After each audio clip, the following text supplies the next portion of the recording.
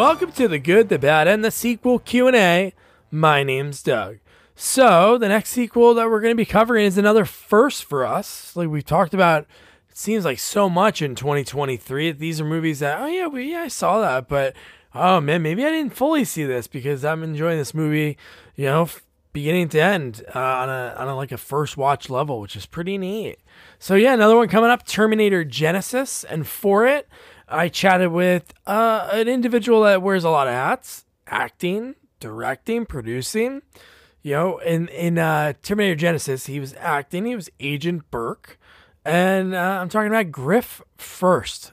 Oh man, Griff was such a blast to talk to. Right now he has a new movie out that he produced, and he actually has a small role in it as well. It's called Devil's Peak. Stars Billy Bob Thornton, Robin Wright. And I always want to say Robin Wright Penn, but she dropped the pen. But so Robin Wright and Jackie Earle Haley, Kelly Leak from Bad News Bears. So yeah, pretty awesome movie. Me and my wife watched it a few weeks ago.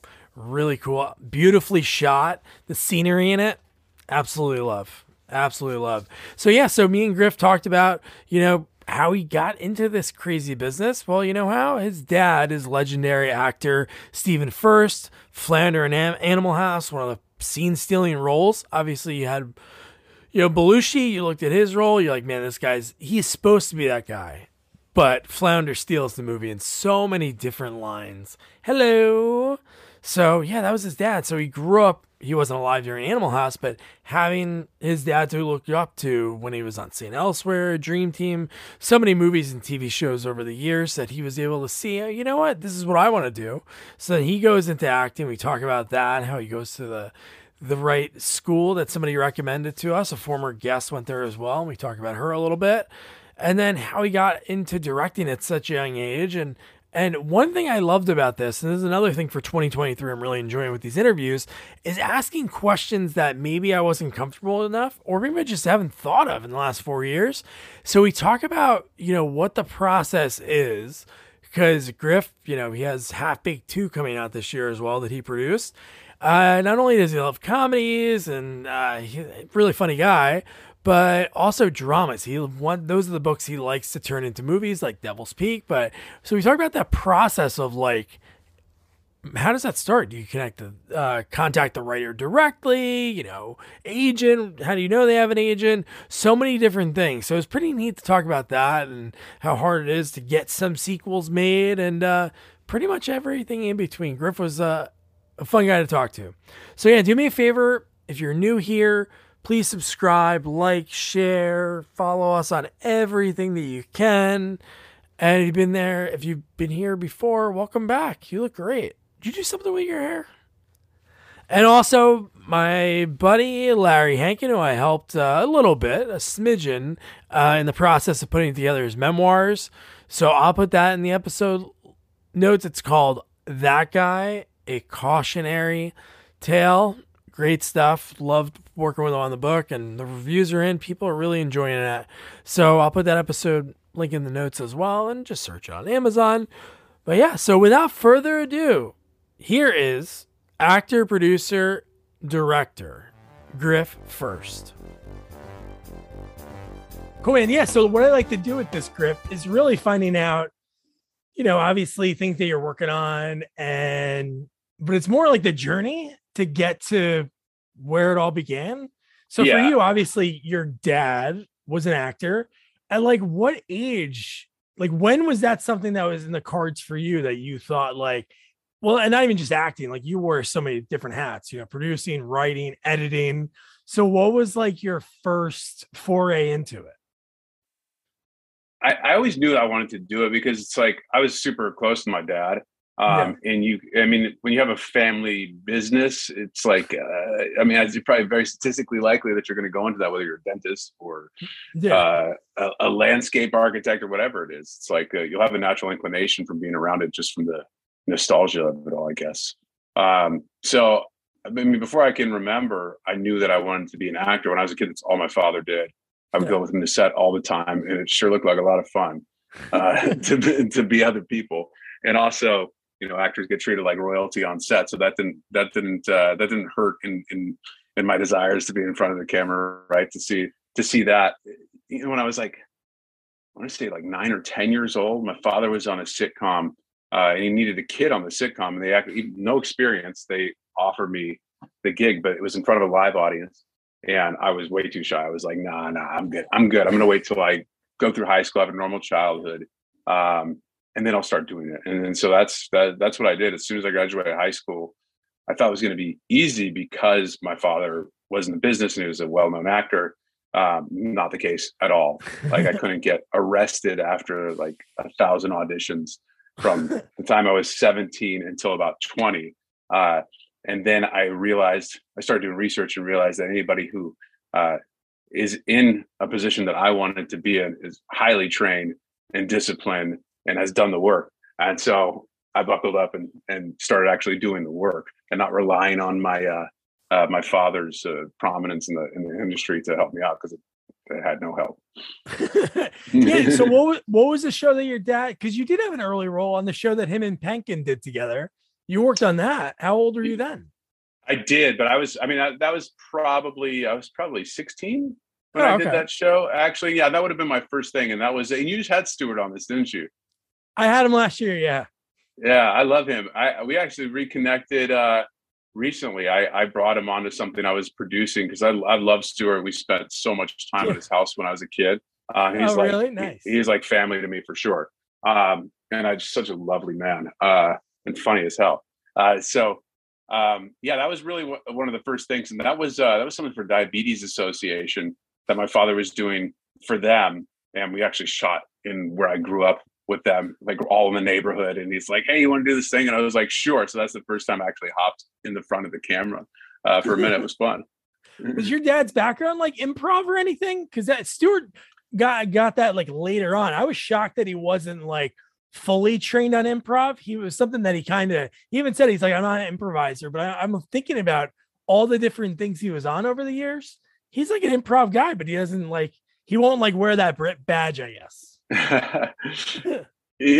My dad was he's from the theater. Okay. So he went to Virginia Commonwealth University. He put up a lot. I think he was kind of a star in their theater department, enough so that he moved out to LA because he did well enough in that environment. It's also where he met his mom in theater. So he started there, and I have heard that he did do stand up prior to Animal House, which is 1977. Wow. But it wasn't something that he did. I mean, he was a comedian for sure, but he didn't do stand up when I was a kid. Animal House is before I was born, but I did hear, and my mother has talked about how he did do stand up prior to becoming an actor. That's amazing. Oh my God. You just think about that role, like how memorable that part is in that movie. I talked to a few people that were like involved with that. Eliza Roberts, I know Eliza's great. Yeah. So she had good things to say about your dad. And then I talked with Bernstein, Elmer Bernstein's son. I interviewed Peter, and his dad did the score of the movie. And he had a funny story about like how John Landis, when he was getting to do Animal House, he basically told the studio, without them knowing that he knew Elmer from going to high school with Peter, and he's like, "Yeah, I want to do this movie, and I'm going to get Elmer Bernstein to score it." And they were basically bullshit. And then they made the phone call without him telling him, like, "Oh, I know Elmer." And then that kind of gave him a little more gravitas with that movie. That's very cool. Because he was able to get a guy that doesn't do comedies. Like Elmer Bernstein, prior to Animal House, was just doing serious movies. And then from there, he did all comedies for like 10 years. And then he was over it and then went back to serious stuff. But yeah, all roads lead back to Animal House, I think. All those connections. Yeah, that was like the first of that type of movie, really. It was. Yeah, it was the first kind of college comedy. You know, I know it was pretty edgy and controversial at the time. Again, I wasn't around. My mother's actually in the movie. She's pregnant with my brother, who's 3 years older than me. Really? So yeah, both my parents are actually in Animal House. That's my cool. Mother's the woman who he buys 10,000 marbles from in Act 3 right before they go to the parade. Yeah, and you can see her with her little belly with my brother in there. That's cool. Did she act too? She did. But so they moved to LA, and she immediately got pregnant with my brother, and my father got Animal House, and then so she. Really, when we were young, she was home all the time, nonstop with the R's. So she definitely put that on hold especially because my dad was so busy. He was traveling everywhere because he Yeah. got Animal House within like 6 months of getting to Wow. LA. And so she let him do his thing. And then once we got a little older, she got her law degree, and she's a woman of many talents, but Wow. she Nice. retired from acting pretty much as soon as they got to LA. That's cool because you kind of had that in your blood, even though, obviously with your dad, you still had the other person that had that background as well. So where'd you end up going to school? Like after you said, you know what, I can't just go with, hey, who my dad is. What was like your first step? Where'd you go to school to get some training, or just go to classes, or? There's a place called Beverly Hills Playhouse Okay, I heard of that. in Beverly Hills. Yeah, it was a really great school back then. I mean, the main guy who started it since passed away. He directed Butterflies Are Free. His name is Milton Kutselis, a phenomenal teacher, pretty legendary. And then Richard Lawson was also a teacher there. He's still around. He's like my life mentor. I love that guy. He's the camera guy in Poltergeist. He did a ton of blaxploitation movies in the 70s. Oh, cool. I love him to death. But he started his own thing after Milton passed away. But anyhow, great environment for actors, and it's really intense. You do like 60 hours a week. I mean, classes were only 12 hours a week, but you have to like really put a lot of work into the scenes that you were putting up. Otherwise, the teacher would just be like, stop, go back and do the work and come back when you're ready, because you're phoning this in, or I can tell you didn't spend the appropriate amount of time on it, which was like 10 hours a page. And prior to going there, I was like, how do you spend 10 hours a page? But it's really possible. I mean, it's easy. You can spend 20 hours a page, just soaking it in. But that was through, my father was obviously friends with a lot of actors. And there was one actor named Tony Amandella, who I worked with recently, phenomenal actor. And he was over, and I asked him, I said, well, what would you do if I were me? Because I can't even get a call back. And he said, I went here. And a lot of well-known actors were there, like Giovanni Ribisi, Doris Roberts was in the class. Like, oh, wow. And so I went there, and they just really, I mean, I jumped right in, and like I said, just 60 hours a week for about 4 years. And at the end of the 4 years, I just got too busy to keep going. Stayed in contact. Sometimes I'll even go back now and just audit. Like when I was in there, like Giovanni would come in and just audit and be like, I'm just here visiting, just to watch some scenes and see the teaching go down again. But so yeah, that's where I went, is Beverly Hills Playhouse. Love that place. Wow, and Monique Parent went there in the early 90s. She was an actor. Parent. Yeah, she was in she was in like the Skinamax type of movies, but she was never like in that part of it.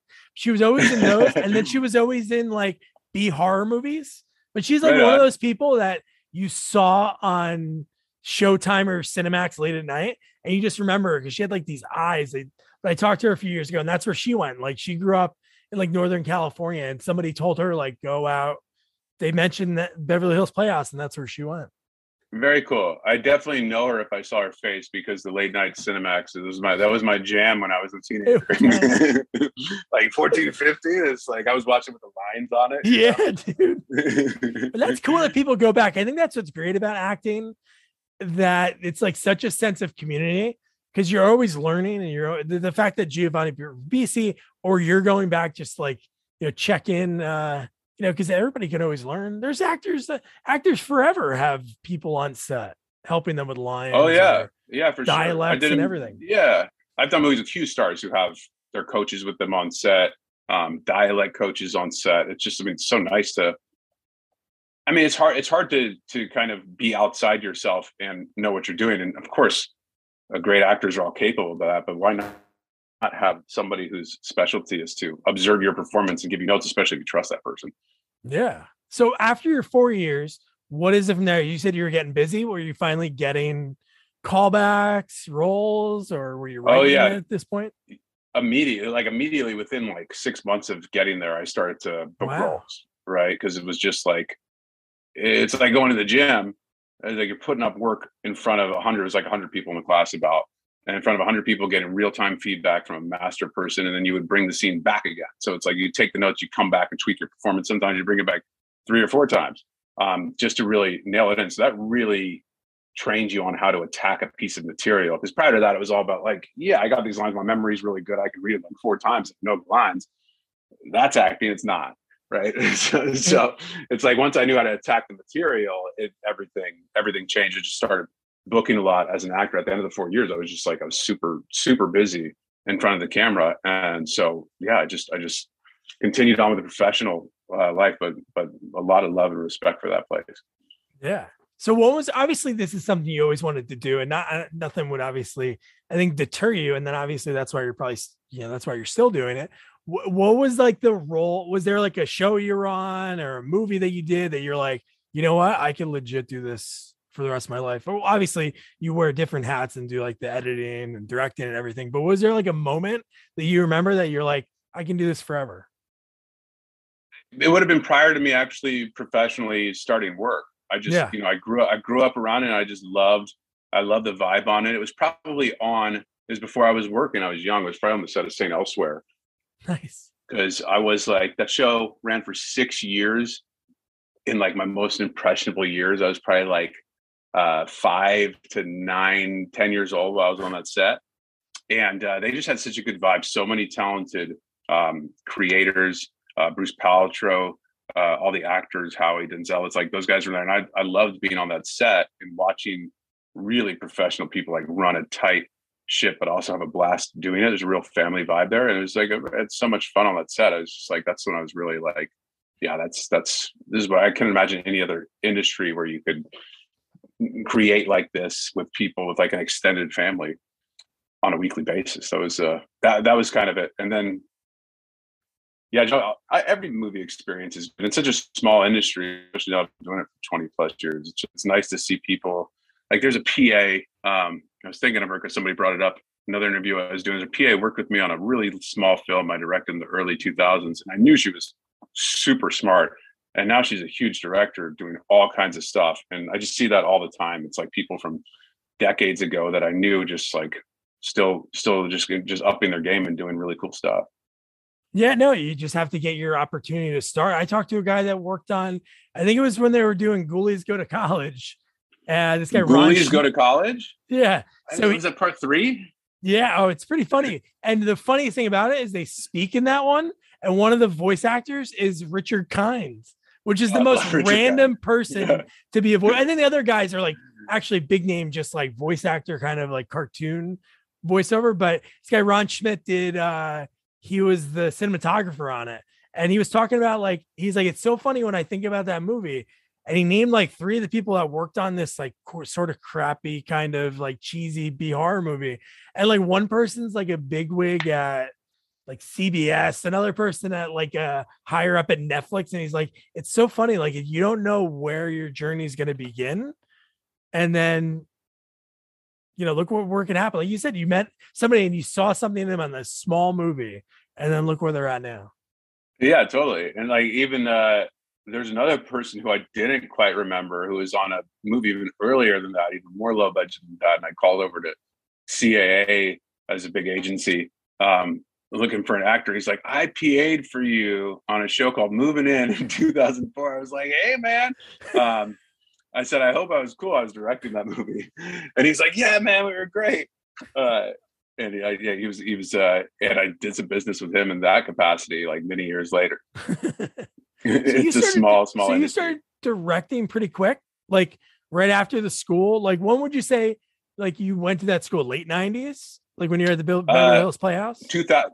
I was 99 to like 2003. Okay.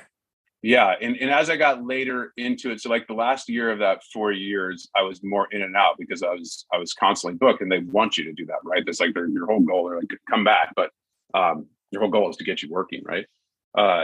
And so my journey into directing is kind of twofold. My father had always expressed to me the anxiety that he felt having 2 young kids and relying on acting work and like auditioning to get gigs, and he had nothing to worry about in retrospect because he was doing really well. But he's like, yes, film, TV, like totally support you acting and everything. Just try to do a lot of things just so you never have to worry about auditioning for gigs. So that was something he always told me, and I was just like, fuck you, I'm going to be bigger than Johnny Depp. But he was right. There's something nice about it. And then when I was in the acting class, I was putting up like an original one act play. And the teacher, I was acting, and the teacher's like, you should direct something. I think you'd be a good director. And so I started directing plays, like these one act plays. And then somebody who had came to the play was a fellow student, saw it and said, "Hey man, I love this original play that you guys have going. I got $5,000. I'll put it on my credit card." And so we did that, and we rented equipment, and we stayed up all hours on the weekend, like shooting this 25-minute short, which then got into a couple of pretty cool festivals. And somebody at a festival saw it there. This total unreliable meth head producer saw it there, and he was like, "I got $30,000 to make a horror movie." And I'm like, "Cool, let's do it." And then that got picked up by Lionsgate, and so it just kind of went from there. It wasn't accidental, like, because I always thought that I might direct when I was older, but I started doing it when I was younger, and I really enjoyed it. I mean, working with actors is such a big part of directing, and from growing up on the set, I had a pretty broad technical knowledge without experience, just on like what side of the line the camera's supposed to be on, like how microphones and sound work, how editorial work is. I'd always been around it, so just by observation, I had an understanding about it.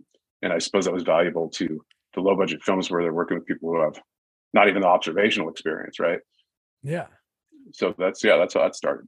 And you did it. You know, a lot of times, like, not saying every director, because there's so many directors that people clamor to work with, but it feels so much better when you know somebody that was going through acting school and like cutting their teeth, so like knew what it was to be like on that other side of the camera as well. What was that horror movie that the guy was that, like Boa versus Python, or? No, that was the one I directed was called 30 Days to Die, and it was retitled about 100 times.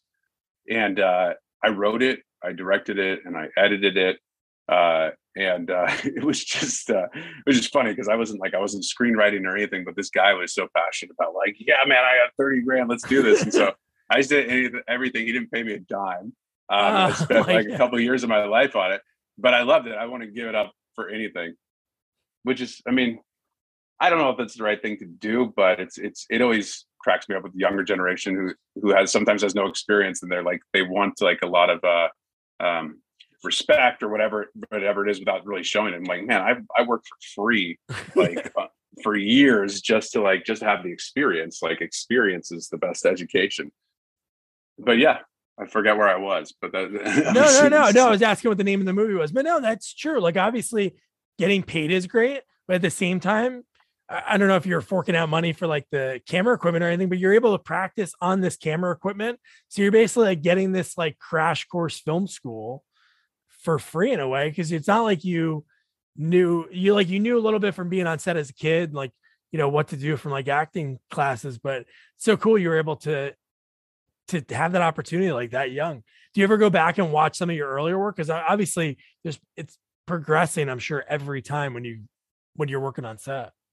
Oh, 100%. Yeah. I mean, so much of it is the people that you have surrounding you and all the departments. And so as the budgets get bigger, I'm able to hire people whose movies I loved, you know, growing up to support, and, you know, the production designer or the director of photography. And so just that alone, and having people with even elevated experience every time, tends to make the movies better. But I love all the movies I made, but because I'm so involved in the post-production process, I tend to not ever watch the movie again, unless it's like on in some unexpected environment. And then I'll be like, hell yeah, let's leave it on. Yeah.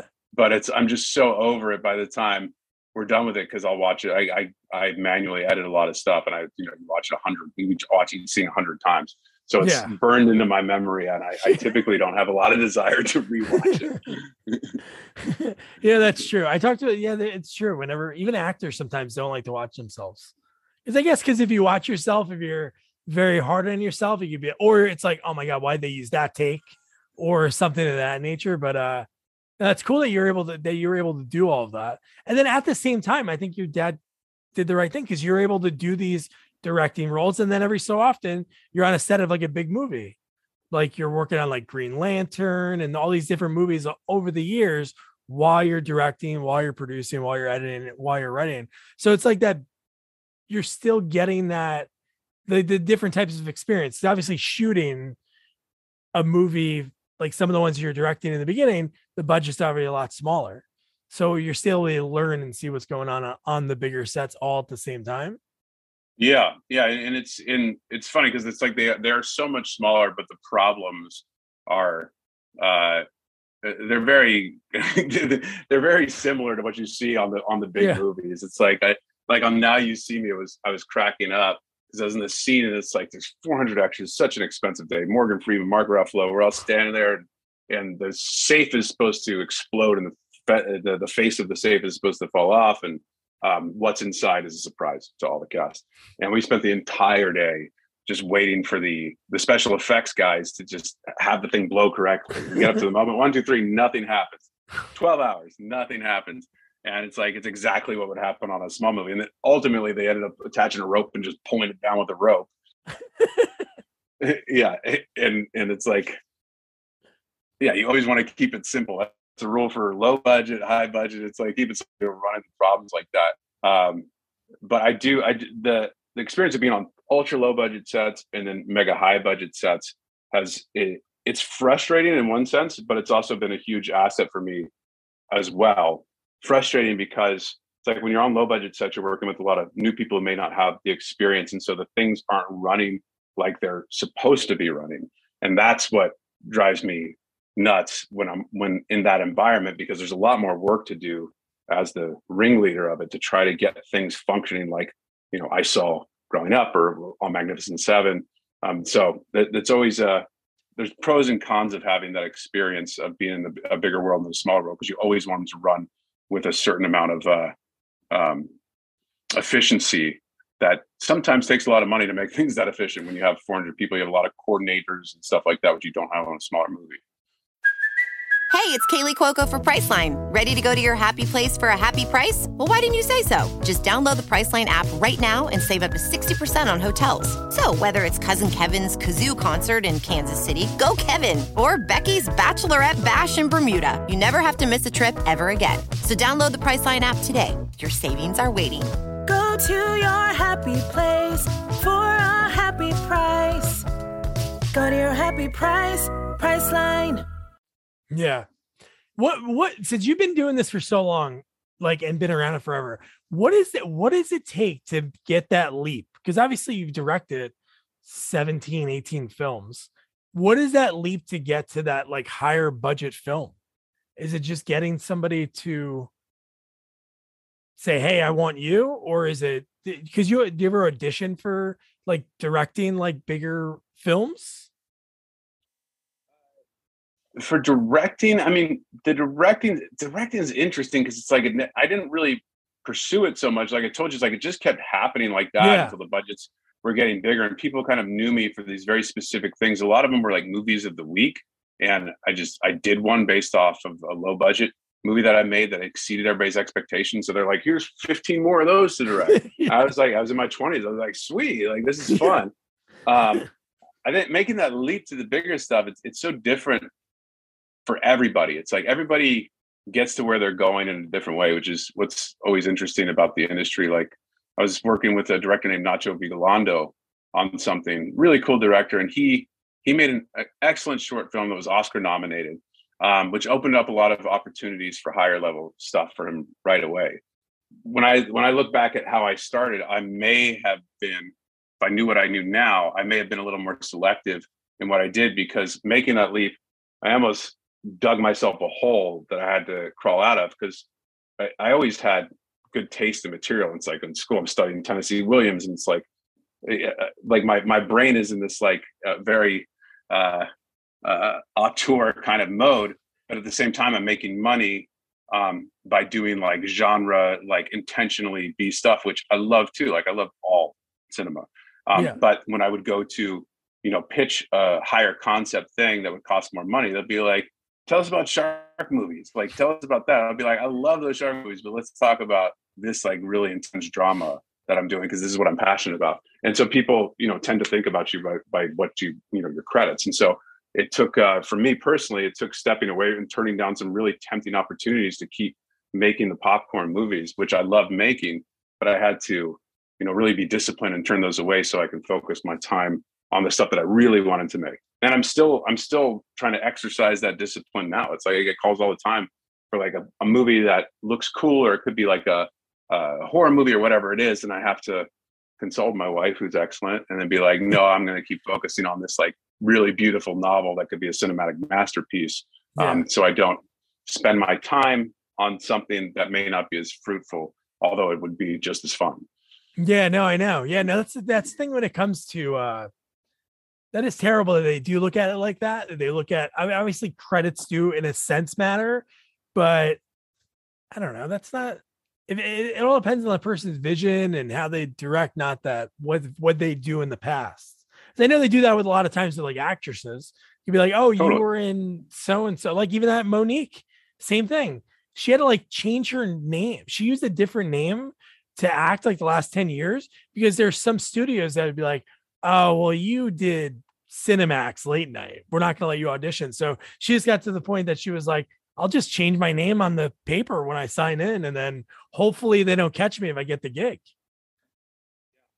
It's I think it's real easy for everybody, and I mean including myself. I've been guilty of it too. It's like you're looking for, like we just did a sequel to Half Baked. I saw that. That's cool, man. And I saw Yeah, the people in it were pretty. A lot of times when you see those sequels come out, because that's what, to make like a genre, you know, like a niche for our podcast, we interview people that worked on sequels, and then we like review them and talk about them and stuff. But I think that's pretty neat that one was done. And when you hear movies like that come out, you're like, oh, it's just going to be a bunch of randos in it. But there's like a lot of cool names that you got to be in that movie. really good script. Partially because we started writing it in 2019 and we were supposed to shoot in April of 2020.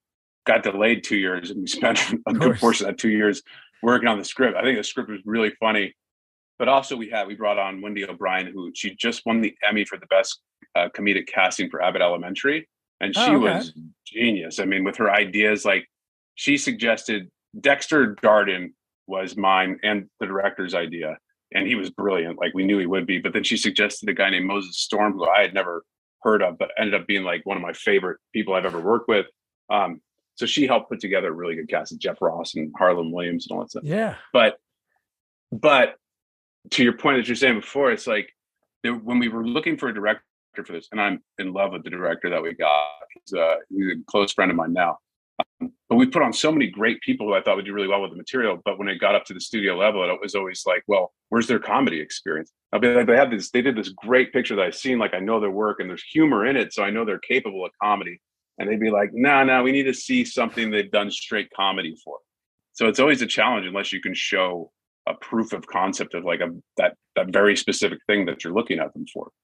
Yeah, I think it's so much money goes into it. I think that's maybe why they need the proof for movies, is they always talk about like they like studios sometimes. I don't know, probably big budget studios, they probably do have more money, but they always, which blows my mind that they could be like, well, Nick Cage is going to be in this movie. I'm not saying now he would draw as much money. Say 20 years ago, they'd be able to go to a bank and be like, hey, the last 5 movies that Nick Cage did brought in X amount of dollars, and then they can get a loan based on that.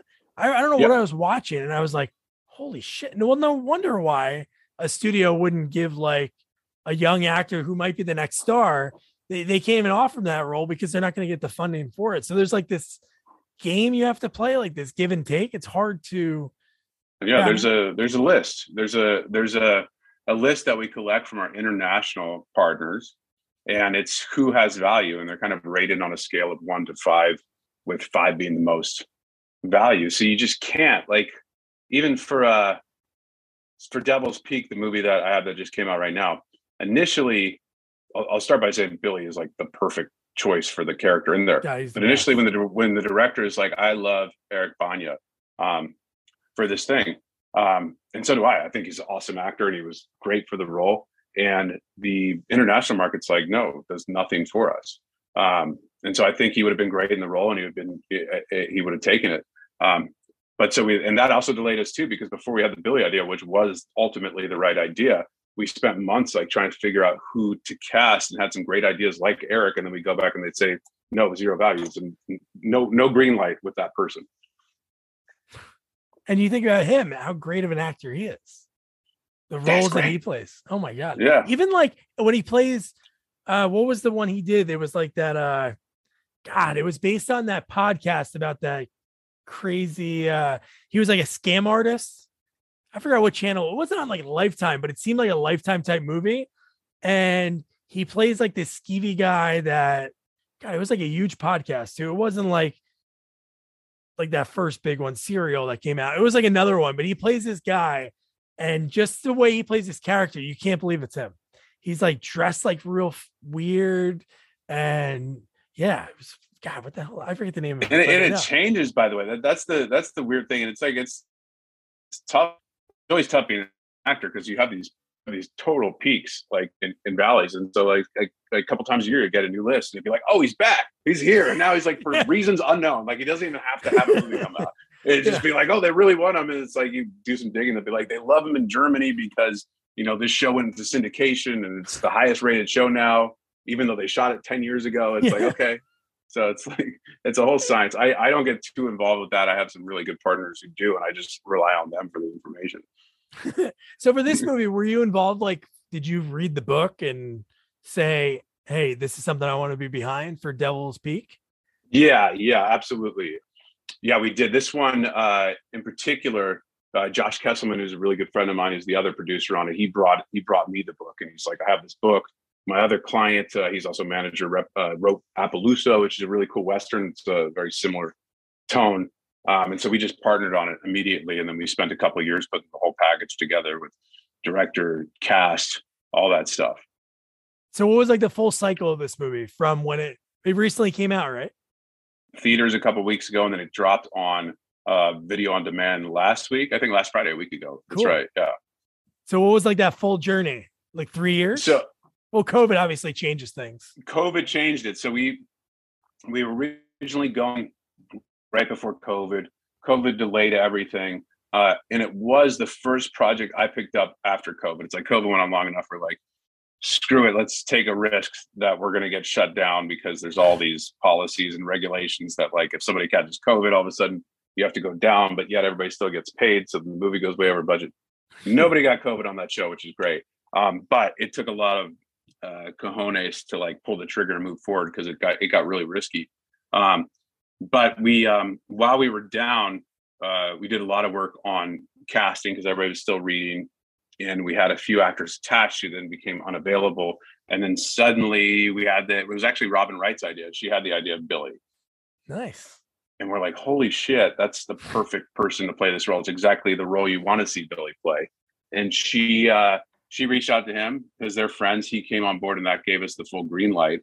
And then we prepped the movie. We had to fly several of the creatives in from Australia, which had these heavy travel restrictions. And so that got really expensive because it was just crazy. There was no flights. It ended up costing just to get the director here like $30,000, which we did not anticipate. It was just insane. It was insane. So they finally got here. We spent 12 weeks prepping the movie in Georgia, 5 weeks shooting the movie in Georgia. And then the post-production process was really long. It was like over a year. Just editing. The director did the post in Perth, and he was trying out several different versions of the cut. And he was screening it. And then, we finally got it finished recently. But it was a long journey. It was about 4 years total for this project. That's awesome, man. No, I'm going to check it out. No, what a great cast. Robin Wright, Billy Bob, and Jackie Earle Haley, man. Jackie Earle Haley, yeah, another Oscar nominee. Yeah. Leak. Such a great guy. I love him. So good. But Billy Bob, man, that's one of the best. Like really. Crazy talented and creative. And his band, I never knew he has a band. And then I think I accidentally stumbled across it. I don't even know how I found it out. And then I was listening, and they're actually pretty good. I'm like, and you're seeing him play these venues. It's like the Bacon Brothers when they go on tour. They play this little venue in Jersey by me. It probably fits like 3,000 people, and it's Kevin Bacon and his brother playing guitar. And you're like, this is so cool. Because if he was like out of Walmart or like out in public at a mall, people would be like swamped like all over him. But I'm like, just hanging out, man. People like respect. And yeah, I think it's Billy Bob's band is the Box Cutters, I think. It's the Box something like that. Oh, yeah, they rock though. Actually, we on one of the weekends when we were shooting, so he's friends with a pretty big music producer who's based in Atlanta, and he invited us all to her house.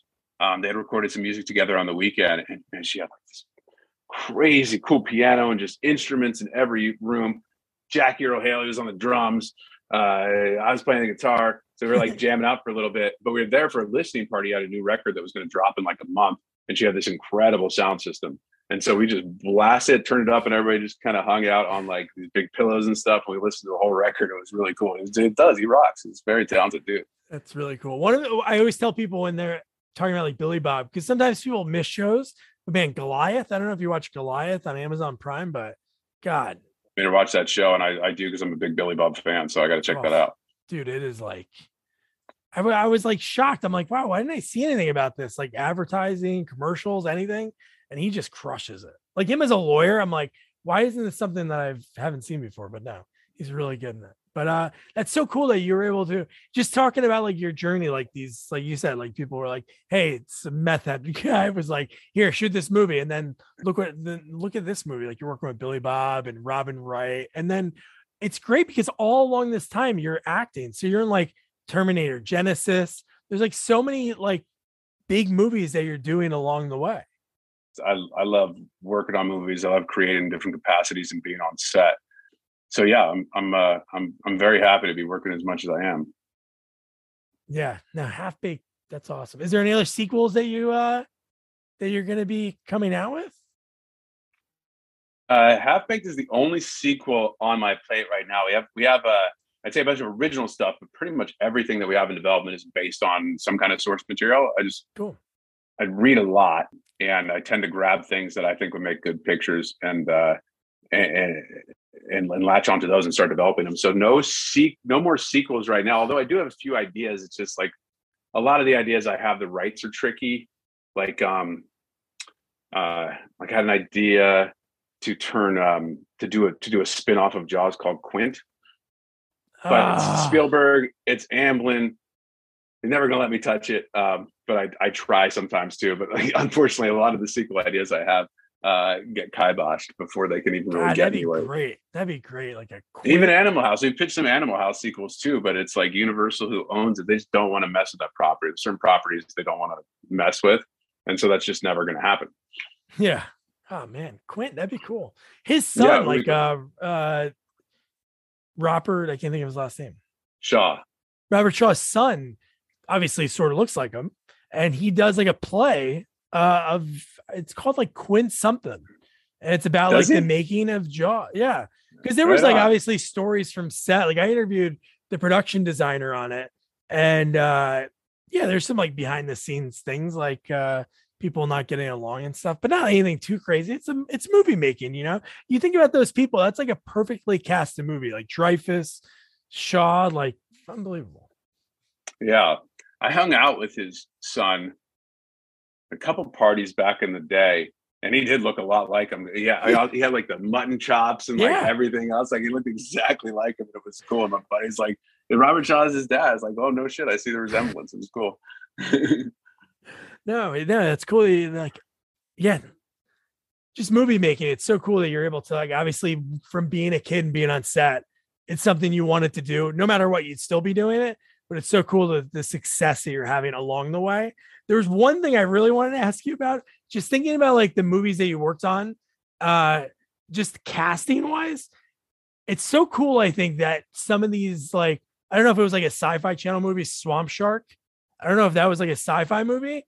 It's kind of just, it was. No, just looking at the poster and that vibe, just thinking about the people that were in a movie like that.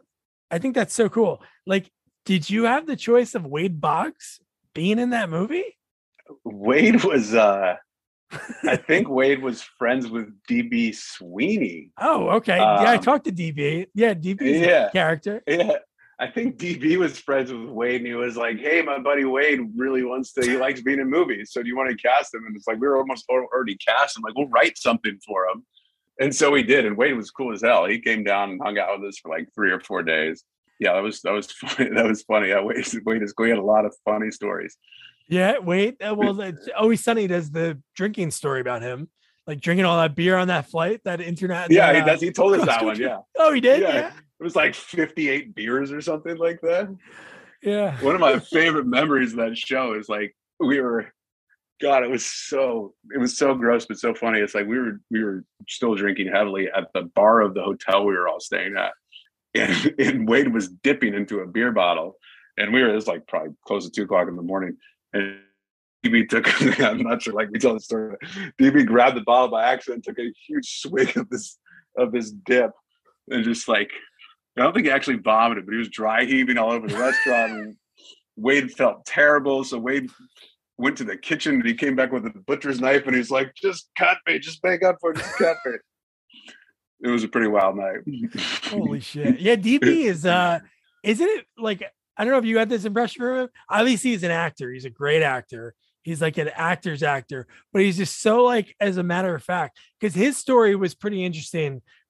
He was going to acting school in New York, and it was like they were putting on a show at the end and they were like not giving him enough stage time. So he basically was like, you know what, can I just write a play and I want to put it on? So he wrote a play, and I think he had it wasn't like a huge cast, and he handed out flyers and he was trying to get people in, and like randomly somebody that he gave a flyer to came in, saw him, and then that's how his career changed. It was like some agent or some manager was just in town and he handed them the flyer. They sat in there, and then he was like in those movies, because his first like 5-6 movies he worked with the Sheen family.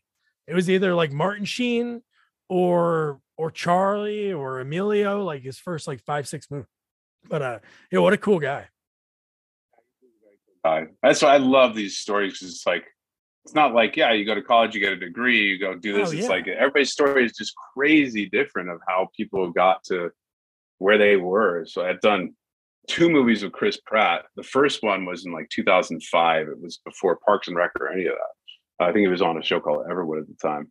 And he was telling me back then about how he got onto Everwood, and it was like crazy. It was like half homeless, living on a beach in Hawaii, and some casting director saw him and asked him to audition for it. It's like so strange how that all happens. I think those are that's my favorite part about talking to people, is those stories, because they're, like you said, it's never like, you know what, one day I woke up, I wanted to be an actor and I walked on the set and I got the role. It's never like that. Even with like people that you think it would be like that with, like the bigger names that you like grow up and you're like, oh my God, their name was always in bright lights. They always have those stories about like accidentally like sort of getting discovered. Like Robert Hayes, the only reason he ever acted, he was going back from going to school in like Nebraska. His dad got like transferred. He was like in the military, transferred back to California. And when he went to enroll, it was like just before the classes were going to start. They're like, oh, there's nothing for you to take. He's like, I take something. They're like, oh, you can take acting. And then that changed his life. So it's like all these accidental things that typically happen like with actors, and, you know, it like finds them in a way.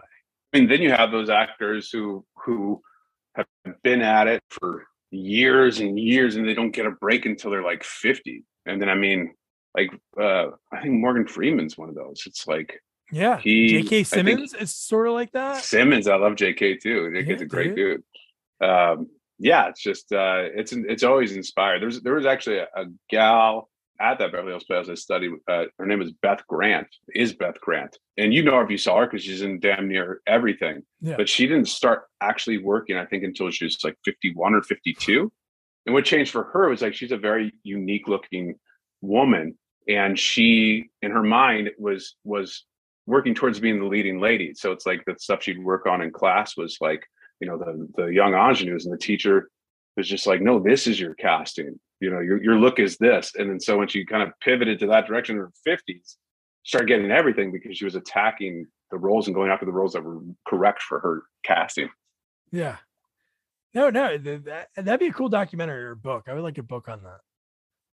Like if like the origin stories of people, because they're all interesting. I'm sure your dad's like, for getting Animal House, it wasn't like he probably like, sure he auditioned for a bunch of stuff before that, and then that came across, and he did. He was getting pretty beat down, and then even when he got Animal House, like on the page, he didn't really realize that his role was like one of the top like 3 leads of the movie. Like he didn't realize that until after it came out and saw it edited and everything, and it's like what a big part it was in the movie. Like, yeah.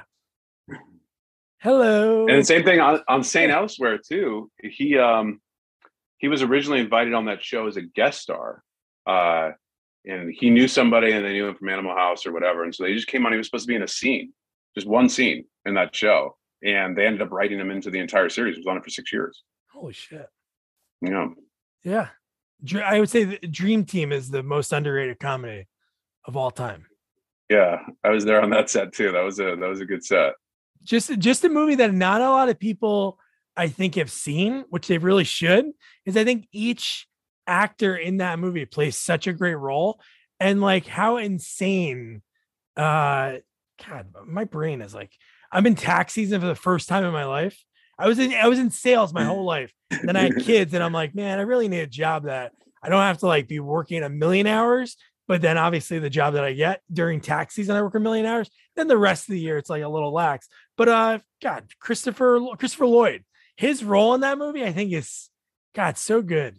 Just he so thinks good, he's a doctor. Yeah, he's so good.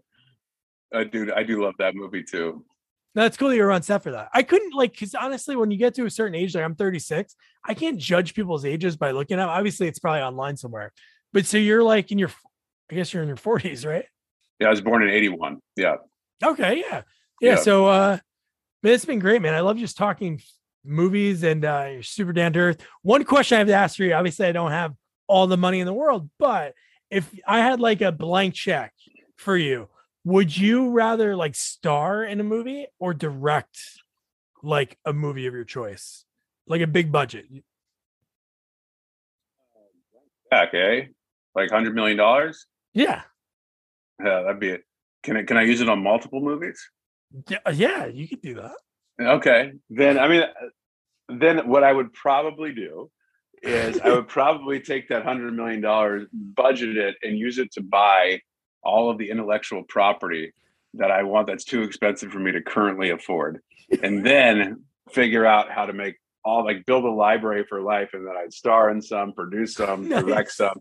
But it's like sometimes, since I'm always reading, sometimes I'll come across like best-selling novels, and like I really want this one, but they'll want like an absurd amount for the option because it's kind of popular property, and I so want it, but it's like they're gonna somebody who has the resources like a studio is gonna come and be like, yeah, we'll give you $250,000 for the 12-month option. It's like, hey, you can't. It's hard to do that as an indie, but that's what I would do with the $100 million. I go buy comic book rights and all comic kinds of book stuff. rights. Yeah. How does that work when you read a book? You're like, man, this is really good. You reach out to whoever the publishing company is, or the books, it takes a little diligence. I mean, there's a lot of different industry resources. Like sometimes if the writer has had his stuff adapted before, like if it's I don't know, John Grisham or something, he's going to have an agent already, and it'll be really easy to track him down. Like Michael McDowell, who's a phenomenal writer who wrote Beetlejuice. He died in 1999, but he is a novelist, very comparable to Stephen King. Stephen King loves his work too. He wrote like 12 novels. They're all so good, but he died in 1999. I came across and read them all, found one that I wanted to option. And that was tricky because there's obviously no contact info on him. I read on his Wikipedia page that he was married to a university teacher at like, I don't know, Kansas or something. So I called the university and I got a hold of his ex-husband information, who was lovely to talk to. And he's like, there's a gal named Jane in Massachusetts who still represents his estate. And so then I called Jane and I did the deal with her. Oh, nice. But yeah, you have to be a sleuth and just kind of find any information you can. But a lot of the times, most of the time, the novels are like, I'm working on one right now, where it's really easy to find. In fact, it wasn't that easy. He didn't have any representation listed, but I hit him up on Twitter and he's like, yeah, talk to my people at CAA. And so I talked to him at CAA. Social media is good for some things. It makes it easy to contact. Now, I was just wondering like how that even starts. I'm sure obviously if you have an agent, then they have enough figures and they have some data to show like, oh, this book is comparable to another book that just got optioned for X amount of dollars. But I was just wondering like the true cost of that. But like you were saying, some of them like $250,000 of a studio's, it's pretty wild. That's just have to have the exclusive rights to try to get it made. But they vary wildly. Like if you wanted a property that wasn't like a New York Times bestseller, but it was still, well known, I'd say that like $5,000 just for the option, not to purchase it, is like a respectable offer. You're basically betting $5,000 that you can get this thing made in a year or a 2-year period. But the more popular the property is, especially if you're going after something with like a lot of IP, like I have no idea what Disney paid for Star Wars, but I'm sure it was billions of dollars. Right? That's another form of a intellectual property acquisition. Yeah, no, insanity. But yeah, man, Griff, this has been great. Yeah, I can't wait I'll check out your movie and I'll make sure to put in the episode notes so people can check it out and then enjoy your party. And thanks for still taking the time. I appreciate it, man. Yeah, for sure. It's been fun. Thank you. Man, Griff, that weed box story. I wanted to use that as the promotional clip, but I'm like, you know what? He was like, should I tell this story? Which I don't think DB will mind anyway. But yeah, I loved every second of that. So if you made it to the end, you got that. Good for you. Good stuff. So yeah, man, that was such a fun conversation. Just hearing about, growing up with a dad that was so funny and so many things. So it's cool what he took from that and what he learned as a young kid on seeing elsewhere, seeing how people moved, how they acted on set. Very, very cool. So thank you, Griff. Be sure to check out his movie, Devil's Peak, Billy Bob Thornton, Robin Wright, Jackie Earle Haley. I'll put the link in the episode notes, but you can watch it. It's on demand now. So it was in the theaters for a while, but it's on demand. So check it out. Really, really, really good. So then again, your homework, Terminator Genisys, strap in. Never seen it. So if you haven't seen it either, we'll watch it sort of together, but not at the same time and not in the same, zip code or anything. But yeah. So don't forget to review, rate, share our podcast, follow us on all social media at Sequels Only, and don't forget to check out our website, sequelsonly.com. Good night. Good night, guys.